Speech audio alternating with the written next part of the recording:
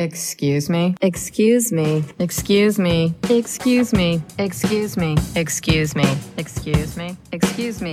Excuse me.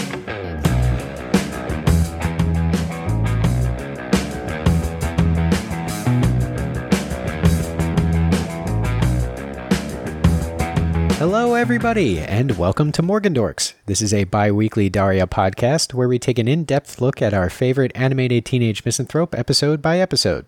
I'm Rob Press. And I'm Nissa Lee. And today we are looking at Season 2, Episode 7, The New Kid, in which Daria falls for the new kid in school and makes a few enemies in the process. The episode premiered on March 29th, 1998, and was written by Sam Johnson and Chris Marcel. The duo's previous episodes include Season 1's College Board and The Big House, as well as the unaired pilot Sealed with a Kick. They also wrote for the 90s staples Frasier, News Radio, and Daria's parent show, Beavis and Butthead. So worth noting that, we mentioned Johnson and Marcel handled The Big House and College Board and Sealed with a Kick. Those 3 episodes occupy, it looks like 3 of the bottom 6. Ouch. In our top 20. Yeah, that's pretty rough. To be fair, one of those is Sealed with a Kick, which is kind of only toward the bottom because it's a 5-minute pilot episode where not a whole lot happened. And really, we enjoyed that pilot a lot. It's just tiny. Right. And it's going to be hard to rank any episode of, any full episode of Daria below a 5-minute storyboard pilot. Right. And yet we've done it twice. One of those being from these guys. So, I don't know. All right, let's do the beat by beat. Woo! Yeah!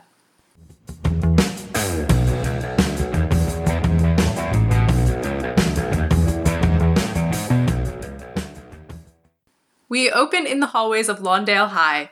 Jody approaches Daria at her locker to ask why she didn't show at the yearbook photography meeting. Daria is reluctant to participate, as usual, but Jody reminds her of the perks, which include the possibility of a bribe from her parents. At the Morgendorfer residence that evening, the cash is on the table, and Daria is negotiating. On the one hand, yearbooks completely distort the reality of high school. On the other hand, she could buy some computer software with those dollar bills, y'all.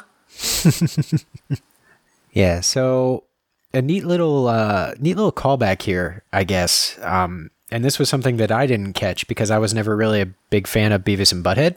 But according to Outpost Daria Reborn, this interest that Daria has in photography actually harkens back to her days on Beavis and Butthead, where she did in fact have an interest in photography. How about that? Yeah, she walked around with a camera and everything. I can't imagine it's a coincidence that this episode was written by former Beavis and Butthead writers, and all of a sudden Daria has this interest in photography again. Right. But it adds a neat little bit to her character. We know that she's into writing. Now we know she's into photography. She's ostensibly into building websites. She's got the artistic kind of vibe. Yes. About her. Yeah. By the by, the phrase web page software feels super, super dated. It's amazing. Yeah. I'm really wondering what a web page that Daria makes would look like. Or what it would even be about. I mean, it's got to be a blog, right? Like a current events blog or something like that. Or Live journal. Oh, God. Zanga. Wow. Live journal, Zanga. I actually have, and we'll get into why this whole webpage software thing is a ruse a little bit later on, but I'm not entirely sure Daria would need software to build a website. I feel like she would know HTML, or at least be able to figure it out pretty quickly. Yeah, I think the latter is probably what I would believe, that she would understand it pretty quickly, but I don't know, she hasn't shown an interest in web page building before, so... True. I mean, it's all a surprise, this episode. Photography, web pages. This is a whole new character with the same name. She's going to come into the next scene on a skateboard. If we sound a little bit off for the first, half hour or so of this episode, it's because we're recording this half hour again. Whoops. Yeah, we got through a good chunk of this episode already and then had a tremendous software crash that cost us the entire thing. So we're kind of zipping through a little bit. Yeah, I was pretty pissed about that last night. It happens. It's amazing that we've made it this far without it happening already. Yeah, I know. You're right. Yeah, we're 9 months and 21 episodes in. Wow. It's amazing that we've made that many episodes. Yes. Just gonna pat ourselves on the back there for a moment. Oh, yeah. At the next yearbook photography meeting, Daria is studying negatives to The Grooves of Cavern by Liquid Liquid. She meets Ted, the photo editor, who lacks basic conversation skills because he's been homeschooled, but he does manage to compliment Daria's work as reminiscent of Francisco Goya's peasant paintings. All right. I can buy that. It's something about the lighting, and does he say something about starkness? I believe so. I don't remember the exact words he uses. It sounds convincing, though. Yes. He clearly knows Goya. She does not. No. Which is a little bit surprising, but... I'm not really surprised. I mean, she's been in, one art class? that we've seen. I'm sure that art classes have happened outside of that. Yeah, but, I mean... It's not like her only experience with art class is the poster contest. I would feel really bad for her if that were the case. That's pretty bad. Although, hey, public schooling, so... Yeah. In my public schooling, I don't really remember going over Goya, but... No. No, that's a pretty good point. I mean, we talked about Caravaggio, I remember that. Anyway... Later on, when Daria recounts the meeting to her best bud, Jane, we can see she's totally smitten. Mostly because she has a book of Goya right there.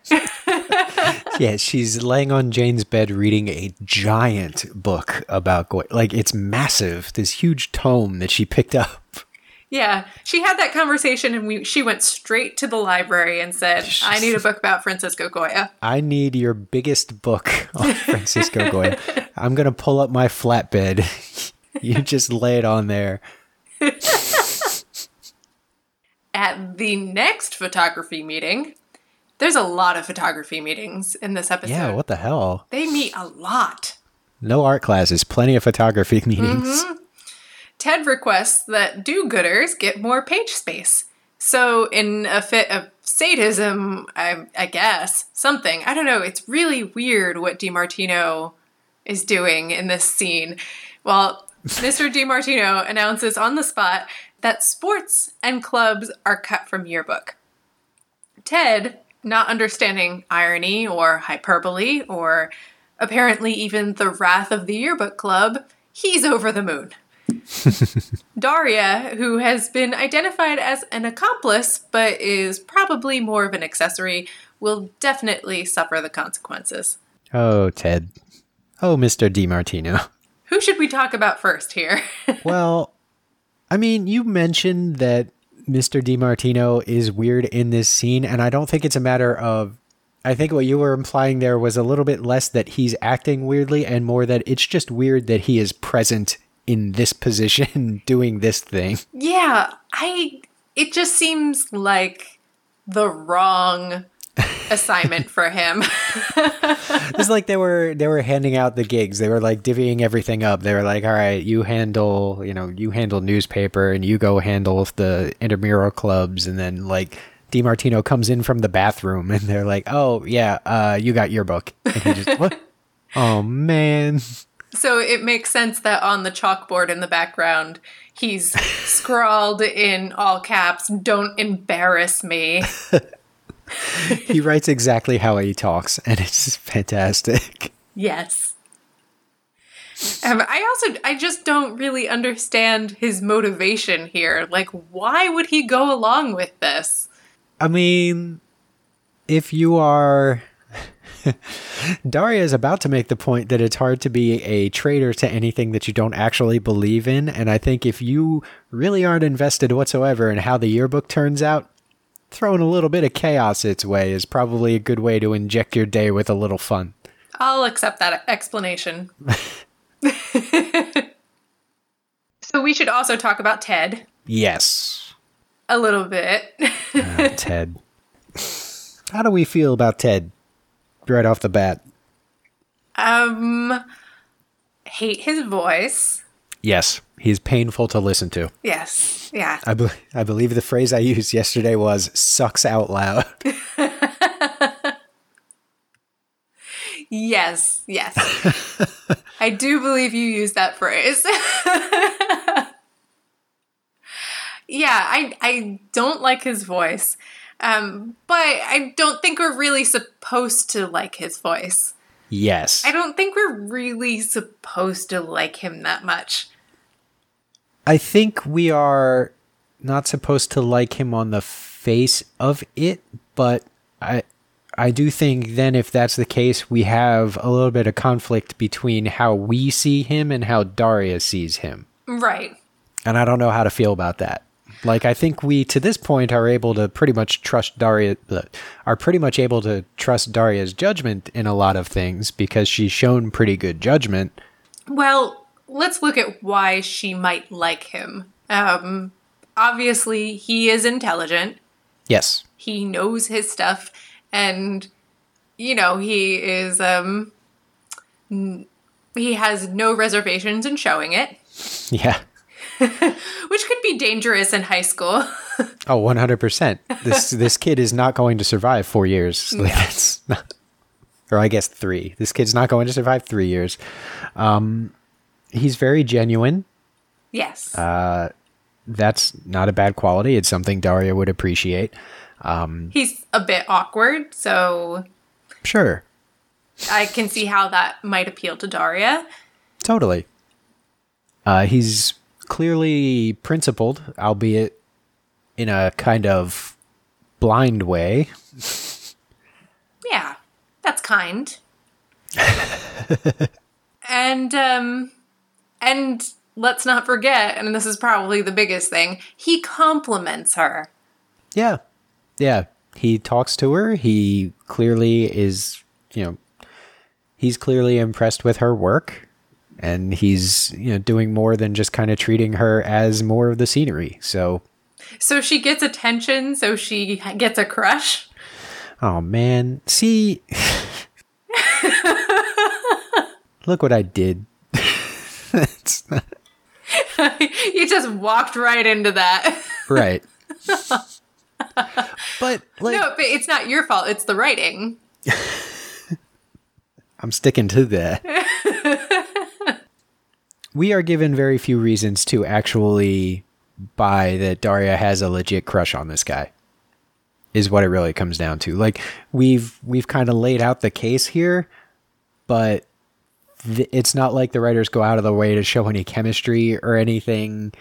It's all During pretty the awkward. Date, they have something. Yeah. It's not Daria and Trent kind of energy, but nothing is Daria and Trent kind of energy. This is true. Nobody's writing fanfic about Daria and Ted. Yeah. That's not true. That's absolutely not true. I guarantee you people are writing fanfic about Daria and Ted. Well, yeah, I don't know. I mean, maybe the reason we don't like Ted that much is just because we love Trent. There's a much larger discussion to be had about this subject a little bit later on in the series, but I truly think if people are looking to Trent as an ideal partner for Daria, they are not seeing the same show that the writers are writing. And I think Glenn Eichler has said something to that effect. Just because he's not an ideal partner doesn't mean True. he's not the stuff of fantasy. True. Totally fair point. Of like 90s girl fantasy. Yes. Also, hey, teenagers make pretty poor choices. Yeah. Oh, that's the truth. Well, this got off on a tangent. Maybe we should get back to the beat by beat. We're not wild about Ted. That's what it comes down to. No. Daria is at her locker again. The One by Tracy Bonham plays as Kevin and Brittany approach. They are livid, and they label Daria a traitor. Though, as Daria points out, as we said before, it's hard to be a traitor if you aren't invested and loyal to a cause in the first place. The Fashion Club is also bitching about the yearbook fiasco. Quinn volunteers to step in and talk to this Daria person. Aside from some light intimidation, though, Quinn really doesn't accomplish much. Yeah. I will say, though, that I do think we are getting competent Quinn here. Well, we're kind of in her wheelhouse, right? Yeah. She realizes that Daria has a crush, and she has one of my favorite lines in this episode, which is, "All right, keep your secret to treasure always." Yeah. And she says it really fast. Yeah. She's like, all right, keep it your secret to treasure always. But anyway, moving on. And anyway, yeah, this is in relationships, that's her thing. So she's on point here. Yeah. And I like seeing that.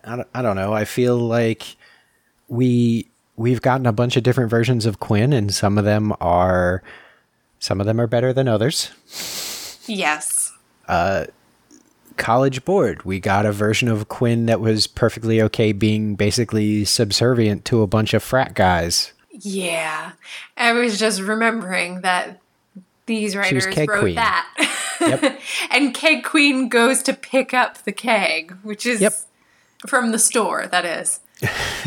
Like, get a delivery, right? The 14-year-old gets Yeah. to go pick up the keg. The waif of a human being. Yeah.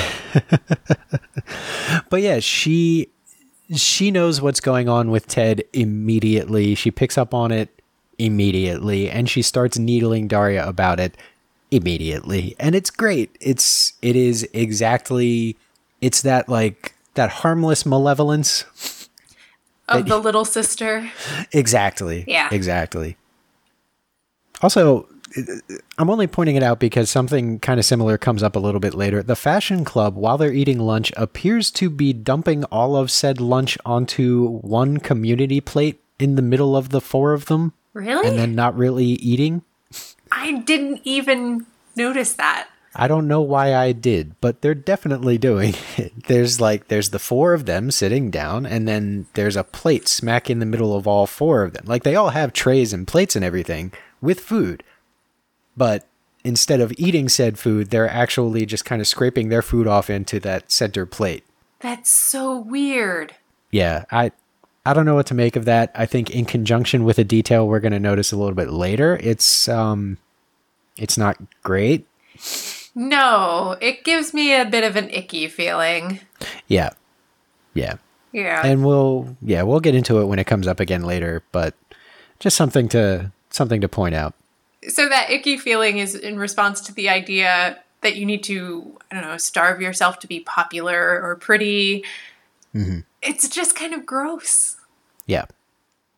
And this show has done a pretty good job of staying away from that for the most part. Yeah. Even though it does deal with a lot of popular people who are clearly under a lot of pressure to remain that way. And it's not like it's not like this episode is focusing on it whatsoever. It's a tiny detail repeated twice, I think, throughout the whole thing. But it's an episode that is dealing with dating. Mm-hmm. You know, with a character we've never really seen on a date before.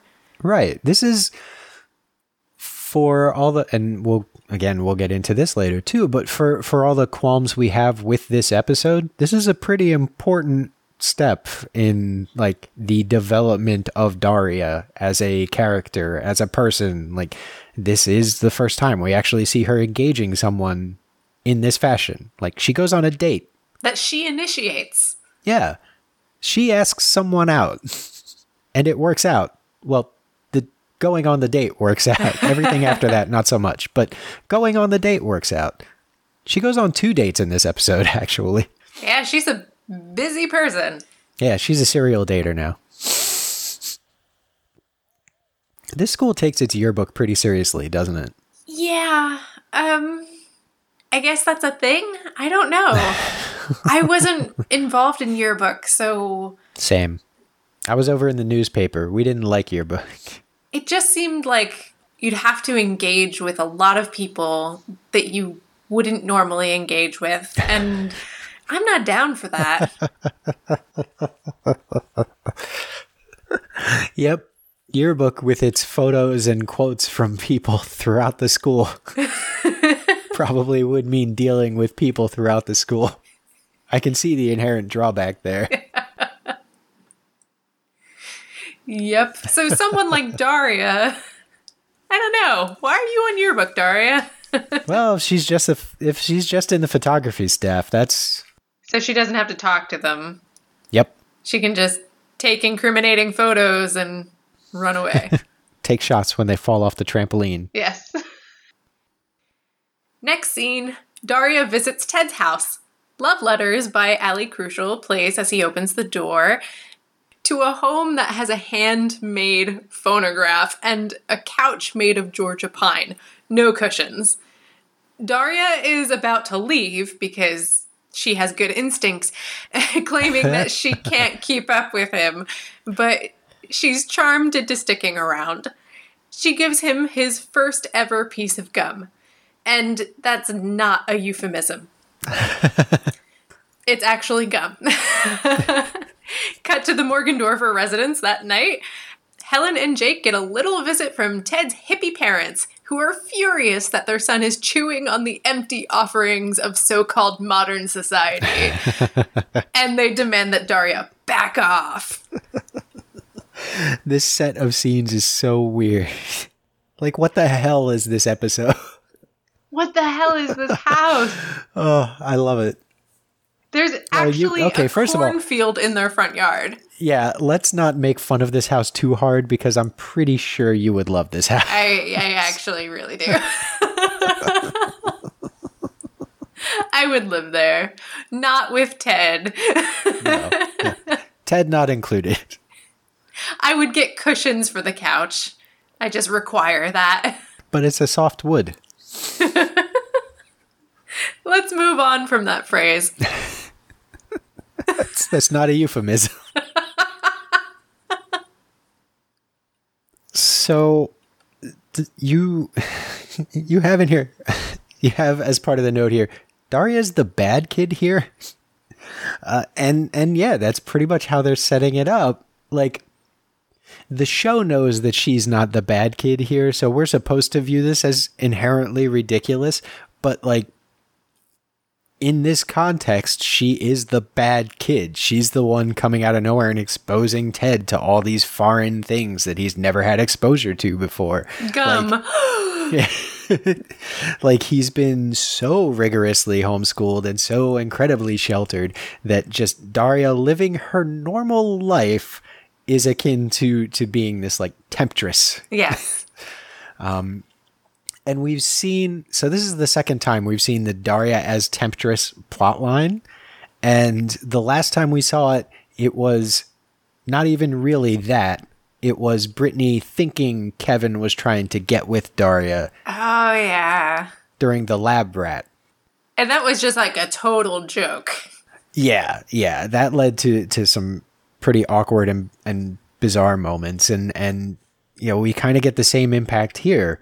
Of just only by the situation becoming incredibly ridiculous around Daria does she become that person. Mm-hmm. She becomes the temptress. Naturally, there's kind of a parallel to be drawn between Jake and Helen's hippie friends from That Was Then, This Is Dumb, and the DeWitt Clintons, who are Ted's parents. I kind of appreciate that Helen and Jake like went out of their way to keep up appearances for their old friends, but the DeWitt Clintons are in the door for like 2 minutes before Helen is using the word hippie as a pejorative and basically kicking them out of the house. She's had enough of her hippie friends. She's done. She's over it. Like, I drank too much of that bullshit juice they brought with them. I fell in the mud. I'm over it. Done. Yeah, she has absolutely no tolerance for these two, which, she shouldn't, because Daria's not the bad kid, and she knows it. Right. Of course, after that visit, they start getting paranoid. And that's another weird, we aren't giving convincing motivation for Daria to really develop an interest in Ted. We're not given any, truly convincing motivation for Daria's parents to start being suspicious of her. And yet both of those things just kind of happen. Yeah.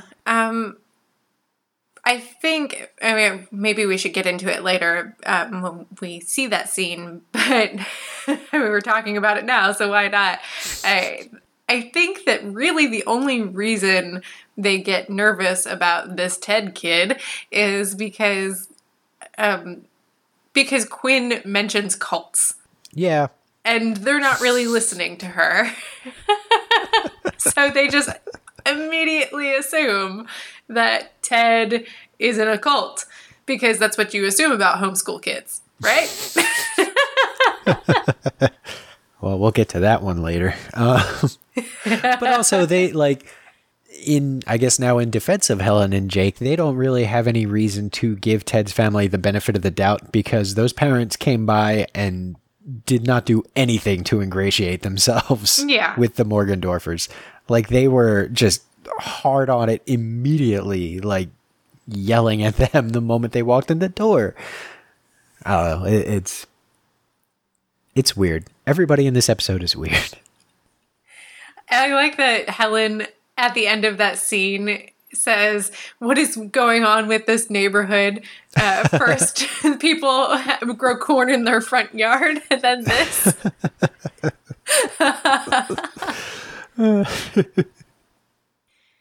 Daria and Jane are eating lunch in the school cafeteria, talking about the Ted situation, when who should appear but the blonde devil himself.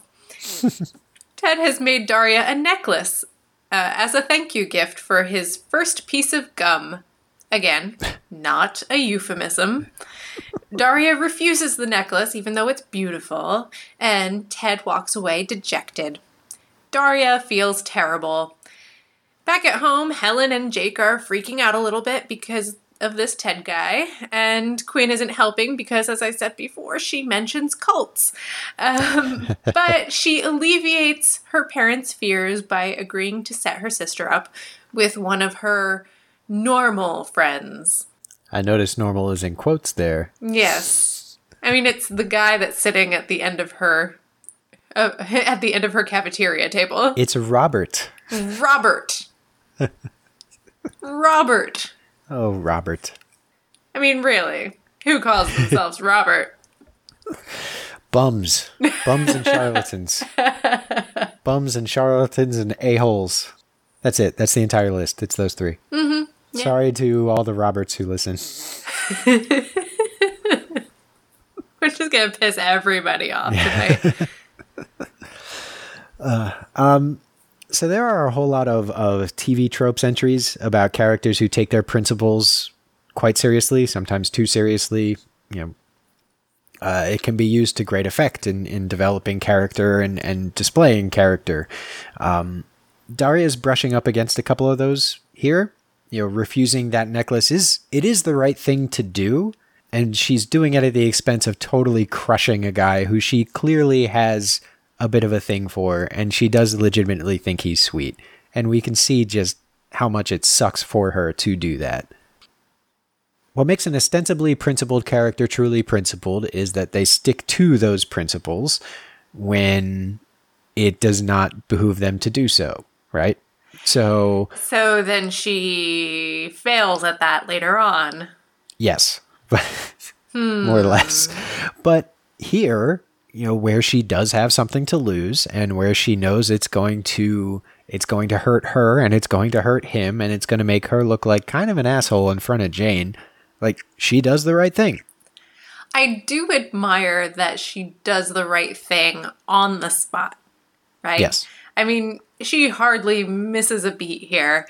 She just has that conversation with Jane and turns around and says, nope, no thank you. And actually, if in watching the episode, go back and listen to how Tracy Grandstaff delivers that line of, I can't accept this. Like, when she's actually holding the necklace and she says, like, oh, I can't take this. Like, it's a really great delivery, and it sounds like just slightly, it's this slight mix of like sad and horrified, and also it's Daria, so it's not terribly expressive, but it is there. Hey, let's play a clip. Actually, yeah, maybe that's not a bad idea. This is so cute. You're involved with a kook. We're not involved. Hi, Daria. I was looking for you. I carved you this necklace as thanks for the gum. That's beautiful. I guess somebody here is involved. Involved in what? Hey, who wants some hummus? I can't take this. Keep it. But I want you to have it. I made it. Ted, I can't take it. We work together on your book. We don't make jewelry for each other. You aren't being sarcastic or hyperbolic, are you? No. Oh, then I guess I'll see you at yearbook. You did the right thing? Also, I mentioned earlier about the fashion club sitting down and scraping all their food into a plate in the middle of all of them. This is the second time, so this time when we see them all sitting at a table, each of them has for lunch a single cookie and a diet soda. Ugh. Yeah, that combined with what we saw earlier seems like a conscious choice on behalf of Marcel and Johnson.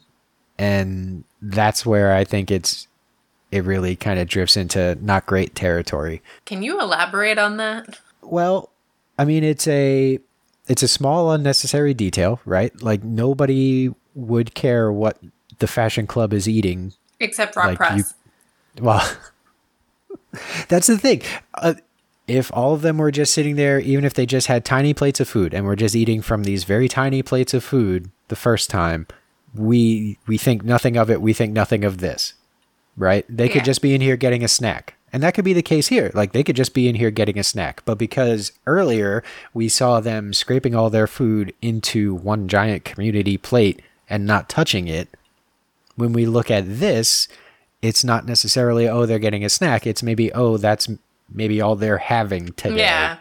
Oh, they chose not to have lunch so they could have their cookie. Right. Or they're just like, this is going to have to sustain me through the day because I'm not allowed to eat a full meal because I have to stay popular. It's Marcel and Johnson unnecessarily putting in unnecessary details that end up saying something larger than needs to be said, or saying something that's just flat out kind of gross. It just feels mean. Yeah. It's not great. No. And again, because it's not made like I'm bringing up these details because I just happen to spot them. It's not like these things are made a focus of the episode. And I guess there are two sides to that. It's like, well, on one hand, it's not like the episode drew attention to it. It was just kind of an extra thing. But it's still a detail of the episode. And right. And the fact that it happens and gets glossed over entirely means that it's just so commonplace and acceptable that you don't have to comment on it. Right. I mean, every detail counts. Yes. In any piece of art, and we're calling Daria art. It's art. It's animation. Yeah. And by the way, small details in animation are a big deal because small details in animation still take a damn long time. Yeah. I mean, any kind of storytelling, the details matter. And in good art, the details build to something more.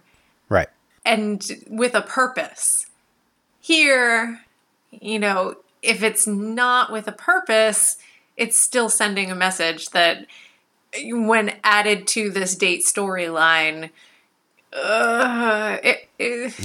it hurts.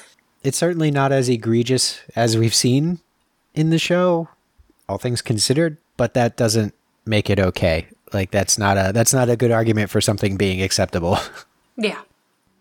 I guess what my problem is that there are two male writers just being kind of mean to these female characters. Yeah. There's a connection to be drawn between a lot of the behavior in this episode and the mindset that might go behind putting in small details like that. And I think you'll definitely get to that Yes, at the I end will. of this episode. But yeah, taken as a whole, it's not a great thing. As small details, they're small details. They can get ignored. They can get glossed over entirely. Or just sink into our subconscious. Yeah. You and I were both watching this show specifically to analyze it, to, pay attention to these small details. And we still, I barely picked up on this. Yep. It's background noise, but background noise still affects us. Chances are 9 out of 10 people never saw it. That 10th person Yes. still counts. Daria and Jane are talking about Ted again. This time, they're at the foot of a trampoline and probably supposed to be taking pictures of the bouncing blonde who ends up on the floor. Those trampolines are dangerous. Daria is having second thoughts about rejecting Ted. Oh, geez. Particularly because, well, he scares her parents. And what worked for Romeo and Juliet will surely work for her. When she goes to Yearbook, she apologizes to Ted and offers to buy him a slice of pizza. Ted says maybe they should be just friends. His parents warned him that people in conventional school can be kind of shallow. And Daria reminds him of that Quinn girl he sees around. They could probably be friends. Ouch. Woof. Yeah. That hurts. Yeah. I guess maybe it's on purpose, but I feel like the show is being a little unfair to Daria here. How do you mean? Her reasons for being on the fence about Ted to this point have been super fair, and she already feels really shitty about it. So to have her sit there and get called out as shallow and be compared directly to Quinn just seems a little harsh. I don't know. And maybe Yeah. that's the point, but it just seems harsh. Agreed. I don't really have much to add to that. I love the line, and what worked for Romeo and Juliet will surely work for her. Yeah. Side note, I was totally obsessed with Baz Luhrmann's Romeo plus Juliet, which was from 1996, so a couple years earlier than this. And let's be honest, I'm not quite over that obsession. There was a very specific moment in time there where you just couldn't get away from Baz Luhrmann. Yeah, that's true. And he did some neat shit. I don't think there's anything inherently awful about Romeo plus Juliet. I think it's a really interesting adaptation. It's tough to fuck that story up. Also, the soundtrack is fun. Yeah. At the Morgendorfers' abode, Daria and Quinn are watching Sick Sad World. Quinn convinces Daria to go on a double date with her. At first, she pretends that this guy Robert has a crush on Daria, but quickly admits their parents' bribery. Plus, Quinn is dating a guy that never shuts up. This poor guy. He's getting a raw deal. He really is. On the date itself, Daria discovers that Quinn has yet another motive, the yearbook pages, of course, and Daria is pissed, so she just gets out of the car and walks home. And good for her. Yeah. I'm just being like, you know what? Fuck you people. I'm done. Just walking home. The hell with it. It is a really good scene inside that car, though. Yes, it very much is. You have the guy Quinn is dating who never shuts up, who barely gets 2 syllables out before Quinn yells at him to shut up. All he says is what Yeah. the entire time. And every time he says what, she says, shut up. Just immediately. And also, Robert has index cards. He's adorable. He's like reading these pre-written questions, and the pre-written questions are like legitimately about like political world events. Yes. And he's like barely getting through them. And then Daria's answer to, I think the first one was, noble idea, but the UN's timetable is unrealistic. What do you think? And he just goes, same. And then moves on to the next question. Quinn has to have written those questions, right? I mean, I have to imagine she got somebody to write the questions. I mean, it's pretty impressive. Yes. Pretty impressive first date talk. I am more than willing to believe that Quinn is much, much smarter than she lets on. I am not necessarily willing to believe that she has that club in the bag. Especially when she didn't know what hippies were. Yes. Also, she has the line, look, when you get thrown off a horse, you have to get back up and shoot it, right?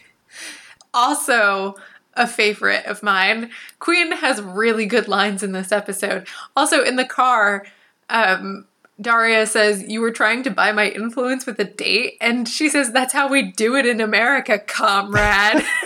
And her eyebrow lifts. It's very good. I love Quinn in this episode. She doesn't know about hippies, but she knows about communism. She's all over the place. There is an argument to be made somewhere that Quinn is by far the smartest person on this show and chooses exactly what to show people at any given time, even when she's dealing with Daria. We're definitely building that case. What was the last thing? Oh, so this is the return of the Daria vehicle interior. Do you feel like this one is as bad as others? Go back and watch. It really is as bad as others. There's an entire side of this car missing. There's no way this thing is going down the side of the road. Maybe I was just so engrossed in the delight that was this scene. It's totally, I missed it the first time I went through. I went back and I watched the scene again. And first of all, I had to remember that Daria vehicle interiors were even a thing because it hasn't really been an issue for a little bit. But yeah, this sort of like 3/4 profile shot of the car that they do where there's just like Quinn's seat is floating out off to the side like that vehicle in Jurassic Park that they're shooting dinosaurs from. Oh, God. Like she should have goggles and a scarf and it should be billowing behind. I do have to go back and watch that now. It's really silly looking, and it's such a stupid thing to nitpick, but I can't help but crack up whenever I see it because someone has to sit down and then draw that. Well, you know, a very significant portion of your time as an adolescent is spent in cars. Yep. Like the most significant times. So, you know, maybe we should get some better, I don't know. No, you see the expanded interior is a reflection of how when you're inside the car as a teenager with your friends or with your loved ones, it can often feel like the world. So then the walls fall away and you just have all the space and it is everything to you. And all right, let's move on. Clever. Moving on then. Please. Daria and Ted are discussing photographs for yearbook. They are in yet another yearbook meeting. And then the popular kids storm into Mr. DiMartino's classroom and demand their yearbook pages back. Ted pulls a bit of trickery, mentions a sale at the department store, and most of the mob leaves. Again, kind of cruel to the ladies. Yeah. Yeah, a little bit. That they're shallow enough to. It's like a flock of crows that see something shiny. Yeah. Not nice. No, that's not great. But Kevin and Brittany stay behind. And Ted suggests that he and Kevin settle this disagreement with a grip test. And before Kevin even knows what that is, Ted has twisted the football player's wrist. And we hear a gross popping noise. Daria once again asks Ted out for pizza. Ted accepts this time. Aqua's turn back time sets the mood for what we briefly see of their date. So, this scene.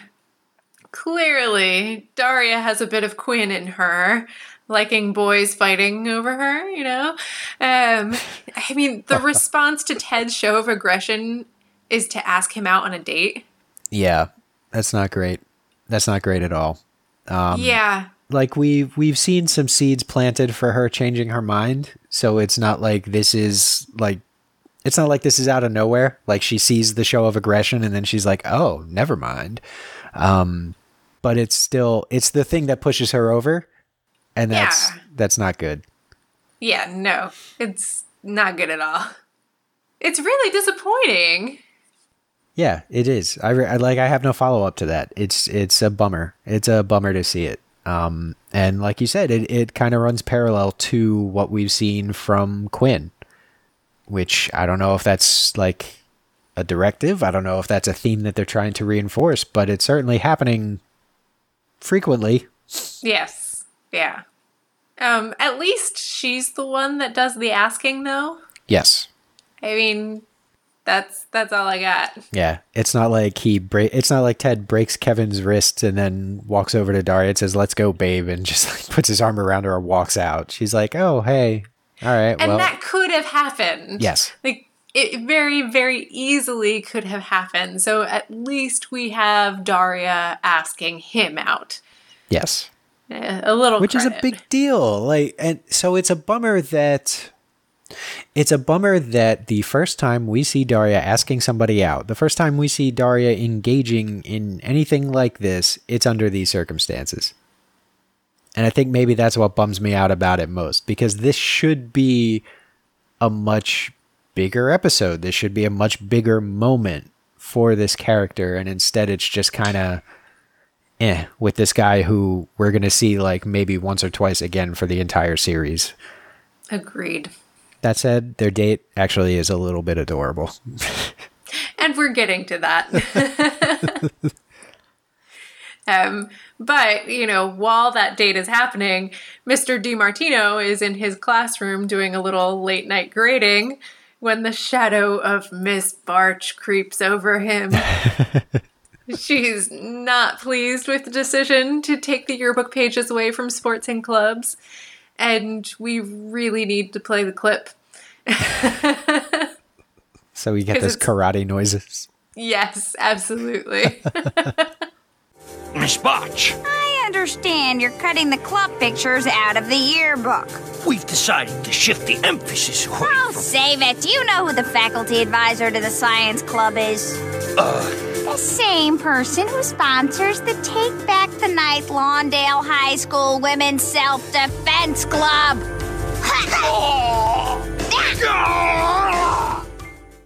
Clearly, DiMartino gets his ass kicked. To the tune of The Box by Orbital. This is the second time Miss Barch has beaten the shit out of Mr. DiMartino, right? Yeah. At least the second time. I'm trying to think. She shot him a bunch. Which seems weird to say, but in oh god, what was the name of the episode? The Daria Hunter. The paintball episode. Yeah. She went nuts on him. She shot him a whole bunch point blank with those paintball thingies, and they hurt. Those paintball thingies hurt. Yeah, Miss Barch is definitely the aggressive female here. Yes. You know? The bitch stereotype. Yeah. I mean, initially I am pleased that in an episode where Daria has gone soft over a boy, and and is responding positively to a bit of boy-on-boy violence, Miss Barch takes back the night with her badassery. But, I mean, the violence is still not cool. Yeah, it's a recurring theme. Yeah. Also, it's really just unrealistic. I don't know. Mr. DiMartino is kind of a tiny guy. But also a vet. Yeah. Yeah, there is that whole thing where we have to be a little bit careful about portraying violence on Vietnam vets, especially in the late 90s when, they're probably in their 50s or 60s at this point. Also, they're co-workers at their work. It's after hours. Anything goes. And he's gonna, show up to work the next day with a black eye. And just be like, yeah, I don't know what happened. Yeah. I guess some real serious issues going on at this school. Yeah. We can only take so many deep dives per episode. But there's a real deep dive to be had here about just this sort of abusive... about Miss Barch and the abusive nature thereof. Yeah.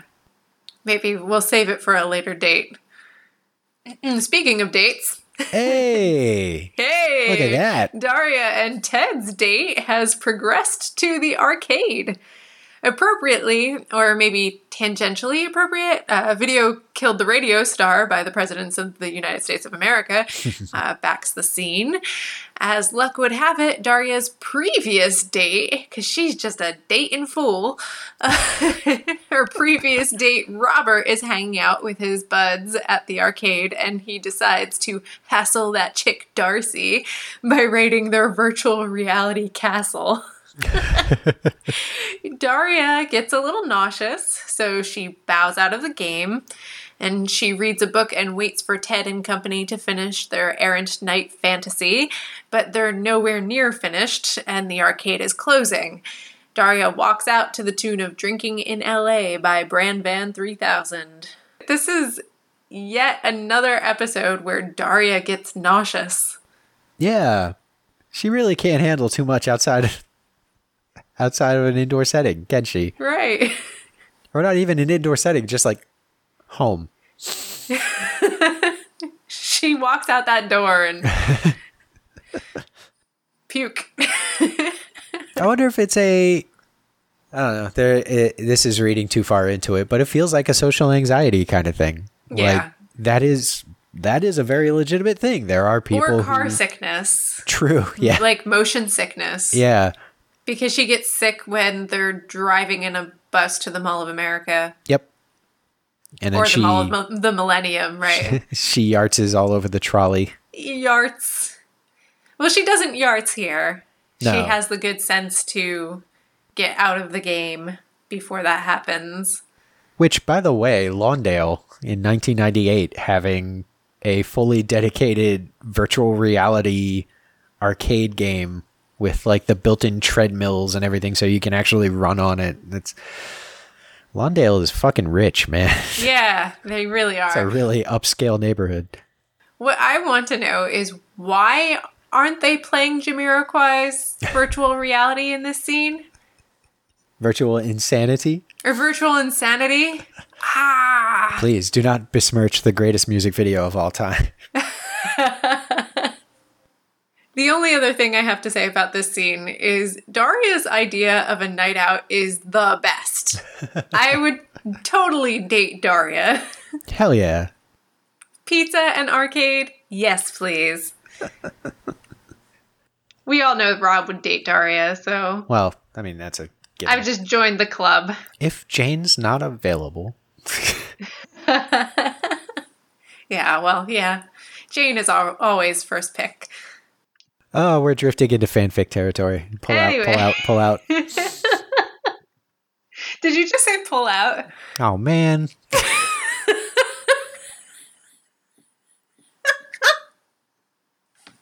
Yeah. Anyway.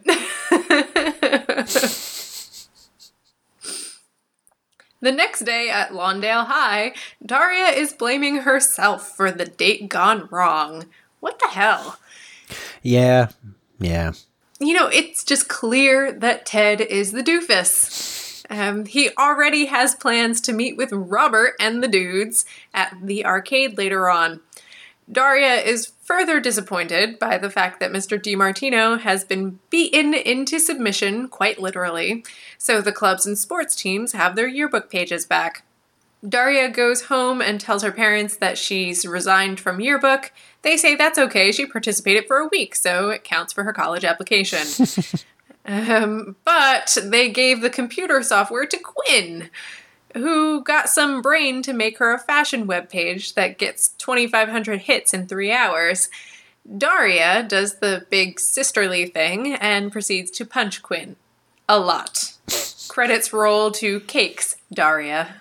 I mean, there's a lot to say, and we're about to say a lot. It is really tough to listen to the sound of Daria punching Quinn. Yeah. Like, there's some really good behind Foley... a closed door. Yeah, there's some really good Foley work going on there, and it's just tough to hear. But it's totally something I could see a big sister doing. Yeah, and we're not assuming that it's like Bloodsport in there or anything. This is probably Daria slugging Quinn on the arm or some shit like that. Like, it's... Oh, yeah. But the sound... It's like someone, like, slamming a raw steak against the wall or something like that. It's just got this, like, wetness to it. Ow. Yeah, that's what I'm saying. So Jane has a line during this set of scenes where she says, "Boys playing with swords." I think that probably has some significance, which is an amazing little throwback to the pilot, when we realized that the pencil is a metaphor. Like the very first bit of analysis that you provided to Morgendorf. Yes. 9 months ago. Yep. Probably not a coincidence that was written by the same guys. Not a coincidence at all. Mm-hmm. So Jane's line also points to something that's fairly unique about this episode, and we've talked about a bit already. There's just a lot of violence in this episode. Mm. Like, yeah, the boys playing with swords, but also the grip contest, Daria's subsequent approval of Ted's show of masculinity, plus Ms. Barch kicking Mr. DiMartino's ass, which I suppose, we'll have to say it, is completely unrealistic, as I said before, and exists only for sexist comic relief.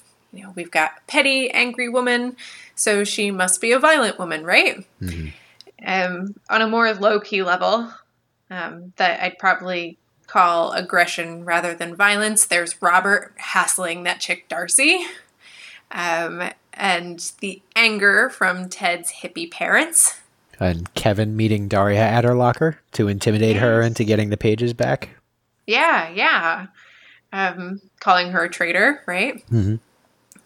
Then the episode ratchets up the violence to close with Daria beating up her sister. I mean, the boys playing with swords is literal child's play compared to the violence that dating teenage boys seems to condone, encourage, and exacerbate here, right? I mean, it's just... It really bothers me in this episode. I know in previous episodes we've mentioned that this is a pre-Columbine shooting world that doesn't blink at jokes about gun violence and bullying. But when I watch this episode, I think, there's the toxic masculinity just bleeds into everything, and it's really hard not to see Columbine coming. Yeah, it's not overt, it's subtle, and it's just the fact that it happens so frequently throughout the episode, and in many ways that makes it a little bit more insidious, because it's easy for this stuff to just kind of slip in and make a mark without there being any accountability for it. Like the detail with the fashion club and what they were eating, during their lunches, like, because it's just a small detail. And because it's repeated, it gets to have an impact, but the show doesn't have to deal with the consequences of that message at all. It just gets to kind of put it out there. So are we assuming here that this isn't deliberate on the part of the writers, that it's more of a when I look at the other stuff they've done, when I look at Sealed with a Kick, all right, you had Kevin, and again, Sealed with a Kick, it was before the show was established, it was before characters were established, but we had Kevin being a pretty aggressive guy in that. Like, he basically pinned Daria against the locker and you know, had a conversation with her that was, I would argue, probably even more intimidating and disturbing than the conversation he had with her at the locker in this episode. Yeah. Where he basically just walks up to her and calls her a traitor a bunch. But, you know, his tone is threatening.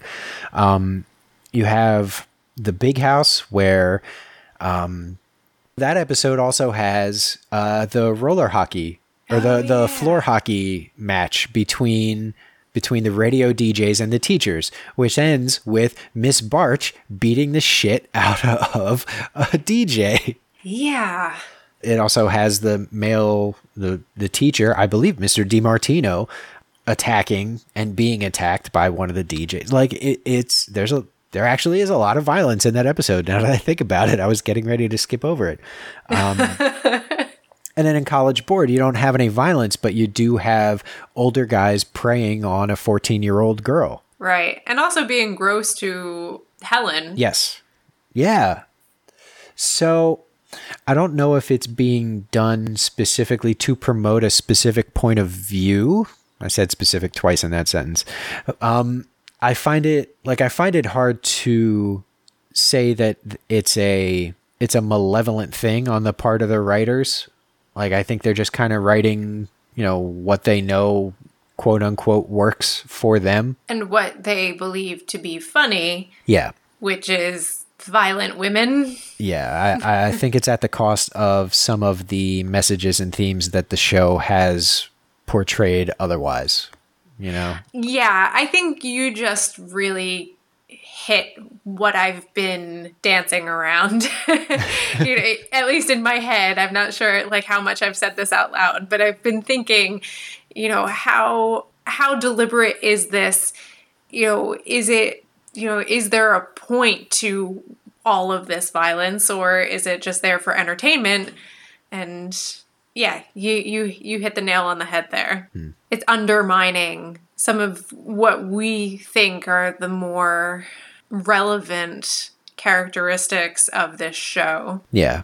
And you know, a lot of the time when we've come down on a show hard, when we've had a lot of criticism about a show, it's for when it undermines the main tenets of the show, specifically to kind of say whatever it wants to say and do whatever it wants to do. You know, that was the problem that was one of the many problems we had with the Lab Brat, you know, same with the Daria Hunter. But yeah, it's this recurring thing when the writers kind of forget the show they're writing and think more about the things that they want to say. I think ideally you combine those two things. You come at it with something that you want to say, and then you find a way to say it in the context and in the world of the show you're writing for. And you can do that, and you can make entertaining shows that way. Like, that's entirely possible. But if you don't do it right, it's going to come off pretty badly. And it hasn't been done right a couple of times in this series. And this may very well be another one of those times. Yep. In other news, Quinn has a laptop. That's fancy. Yeah. Man, they are rich, aren't they? Right? Totally. So the title of her webpage, I snuck a look at the screen when they were showing it. I paused it. The title of her webpage is "Hi, I'm Quinn" with exclamation points. Its sections are outfits, friends, recommended TV, famous sayings and wave files. Yes. I heart animals, and finally, hopes and dreams. I love the wave files. Yeah. That's a really great little kickback to 1998. I feel like we've done so much work on cultural context without actually digging into the cultural context yet. That's a good thing, though. That's a good thing. Although it does mean that this episode's going to run long. Whatever. It made it more than like 25 minutes out, so it has a leg up on the previous recording. Turns out we actually had a lot to say. Yeah. Do we want to dig into some cultural context? Yes, we do. Okay.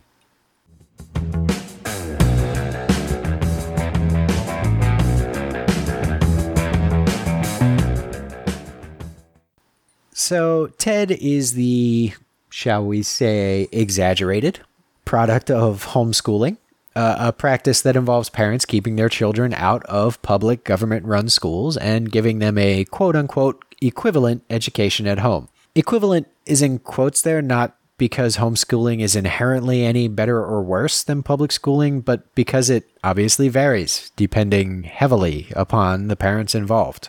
The legality of homeschooling varies throughout the world. For instance, it's generally illegal in Brazil, Sweden, and Germany, but generally legal in Canada, France, and Australia. Here in the United States, homeschooling was only legal in 20 states as of 1980. It wasn't until 1993 that it became legal in all 50 states, and that's when the numbers of homeschooled students in the U.S. began to increase significantly. It's remarkably hard to pin down the homeschooled population from year to year for a whole bunch of reasons that we won't go into here. However, folks have made the effort. According to a 1999 report by Patricia M. Lines, conducted for the National Institute on Student Achievement, Curriculum, and Assessment within the U.S. Department of Education's Office of Educational Research and Improvement. Whew, what a business card. She says the total number of homeschoolers in the 1990 to 1991 school year seems to have been between 250,000 to 350,000 children nationwide, and around 700,000 to 750,000 in 1995 to 1996. According to the National Center for Education Statistics and their 1999 report on homeschooling in the United States, which uses Comic Sans for its title font, the number of homeschooled students at the time this episode of Daria aired was somewhere around 850,000. According to a subsequent issue brief by NCES, by 2003, that number had grown to around 1.1 million. Ooh. In 2010, the National Home Education Research Institute found the number to be 2.04 million. Of course, the National Home Education Research Institute might have some skin in the game, but that number does seem to track. So the explosion of homeschooling's popularity in the 90s explains why a character like Ted just kind of drops in for an episode of Daria, and that's straightforward enough. And as we mentioned, he's something of an exaggeration, but there is something to the stereotypes we saw in him and his parents. According to the U.S. Department of Education, when parents were asked what they considered to be either, quote, important or most important reasons for homeschooling their children, 91% cited a concern about the environment of other schools, 77% cited a desire to provide moral instruction, 74% cited dissatisfaction with academic instruction at other schools, and 64% cited a desire to provide religious instruction. So the desire to shield children from the malevolent influences of their public school peers, like Daria, that temptress, is clearly front and center in a lot of parents' minds when they make the decision to homeschool their children, which maybe isn't the worst stance to take on something so important, but it's pretty weird that Ted's parents outlawed gum. And pizza. And pizza, what the hell? I don't even know how you like. My body was like 30% pizza in my teenage years. I don't know how you exist any other way. Yeah, I mean, I guess that's kind of the point, but but he doesn't even know what pizza is. Right.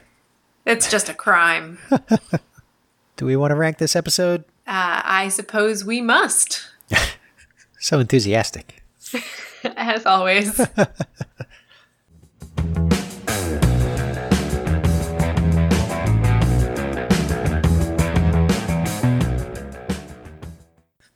All right. So I guess opening gambits here. At the top, I said I don't think this episode is as bad as the previous ones we've seen from these guys. And which are College Board, Sealed with a Kick, and The Big House, right? Right. if we're going by that rubric, then this episode would be at least above number 15.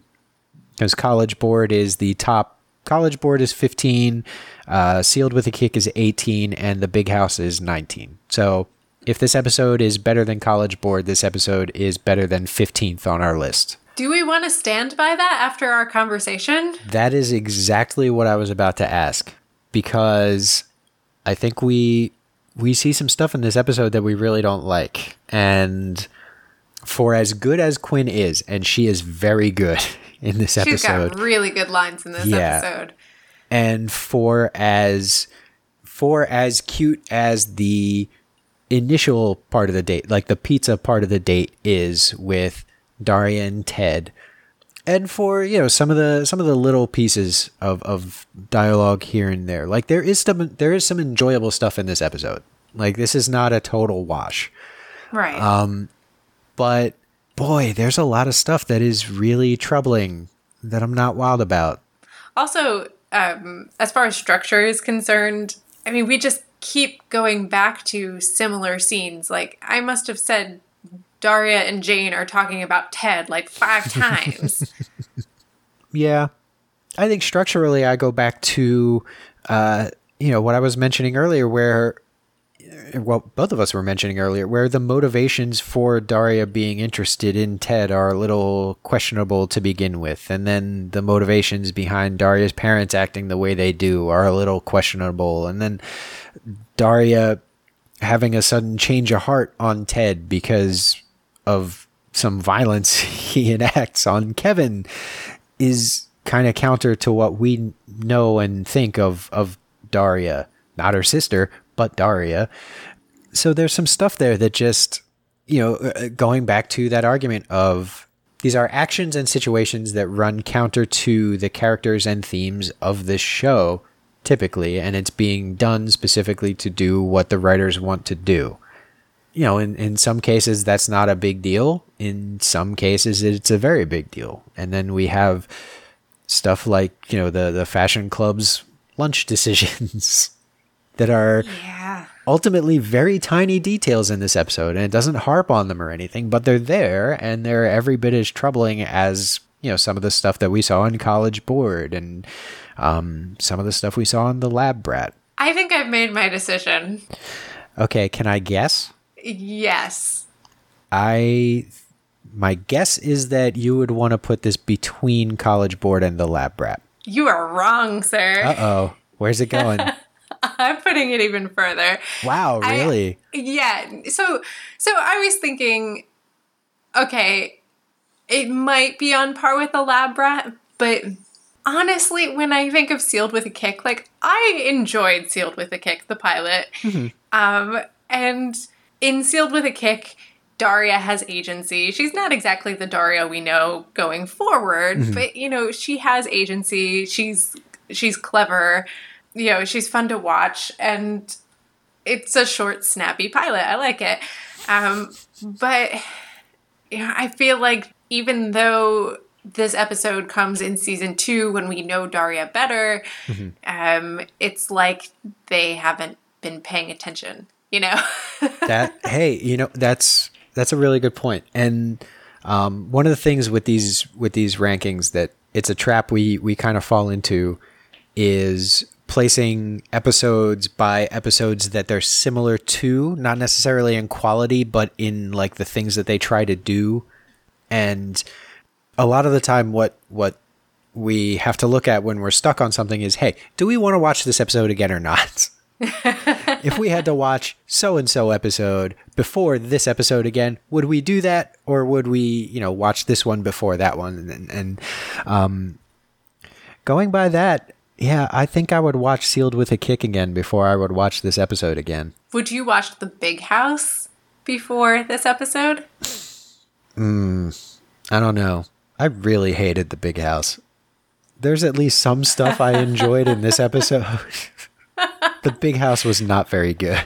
I mean, you do have, Daria's big moment of going on a date going for this episode. Yeah. And I mean, I almost end up holding that against this episode because it just kind of shits all over that opportunity, right? Like, there are so many things you could have done with, hey guys, we need you to handle Daria's first date. Her first 2 dates. Her first 2 dates. There's so much we could, and I guess, like, technically we don't know for sure that it's her first date ever. Like, that's not said explicitly. But it's the first one we see. It's the first one we see. It's the first time she's shown any interest in a guy outside of Trent in like a practical, hey, I'm going to go out with you because we're in high school and that's what people do when they have crushes sense. And yes. they have one really cute moment when they're eating pizza and everything else is just a total waste. Like, there's no point to it. And it's such a bummer. And so, like, yeah, we have that really great moment. And it is a big episode or it is supposed to be a big episode for her and her character. But womp womp. Like, I think that this should go under Sealed with a Kick at number 19, above Big House. So, and I mean, this is so splitting hairs at this point, but what does this episode have that puts it above the Big House? Because I totally agree. I'm completely on board with it being under Sealed with a Kick. It has good Quinn lines. That's a fair point. Like, really good Quinn lines. Better than the Big House, I think. True. It also has the scene in the car. The scene in the car is very good. It really is. The scene in the car is very crisp. It's very well written. It's very funny. Look, when you fall off the horse, you have to get back up and shoot it. Like, that alone should buy this 4 spots on the list, and it doesn't because the rest of the episode sucks so much. If I sound frustrated, it's because I am. You know, going into this episode of Morgan Dorks, I was like, oh, I kind of enjoyed this episode. I really don't know where I'd put this on the rankings, and I just like talked myself out of it. That's what we're here to do. We're here to drag each other down. You think you like this show? You didn't like this show. Let me tell you why you didn't like this show. Thanks, Rob. No, hey, the number of times that's happened during the episode ranking section where we'll go in and I'll be like, I think this could be like number 5. And you'd be like, no, fuck you. This is number like 10. And I go, yeah, okay. That's because I go into the ranking like pretty angry to begin with. Like, why do I have to do this? I think we're getting better at it. We're definitely getting a lot better at it. So yeah, I think that's fair. So number 19? Yep. I believe it is right. the new number 19. So that puts episode 7, The New Kid, at number 19, under Sealed with a Kick, and just over The Big House. Yep. All right. Do you want to wrap up this episode before my computer crashes? Yeah, that's a good call.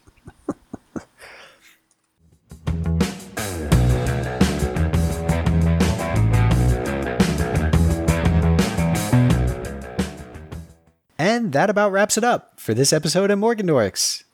In case you haven't heard, we are now on Patreon. So head on over there to support the show. We'll be throwing some goodies your way. That's going to take the form of posts featuring some more cultural context, some further discussion on the episodes, shout outs on the podcast itself, and possibly some blooper material.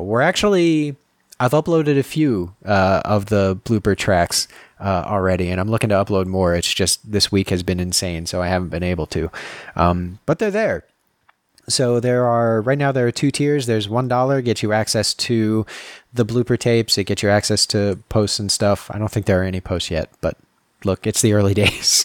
And then $5 will get access to, sort of the larger scale stuff that we're still working on. So, we actually got our first patron on there. Yeah. We have Dominic Peel.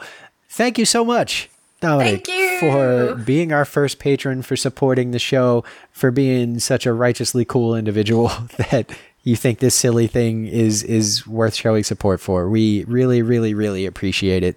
Yes. And, we're whether or not you give on Patreon, we super appreciate you guys out there, listening, interacting, and reaching out to us. It's really awesome. The little community around this show is really kind of an adorable and amazing thing to watch. As always, please feel free to reach out to us on Twitter at MorganDorks, email us at morgandorks@gmail.com, or check out our website, morgandorks.podbean.com. That's podbean.com. Also, we're on Facebook. Just, search for us. Special thanks, as always, to Outpost Daria Reborn. Link is in the show notes. And as always, thank you, Nissa. Hey, Rob. Thank you. And thank you, listeners. We'll see you again in 2 weeks for Season 2, Episode 8, Gifted, here on Morgan Dorks.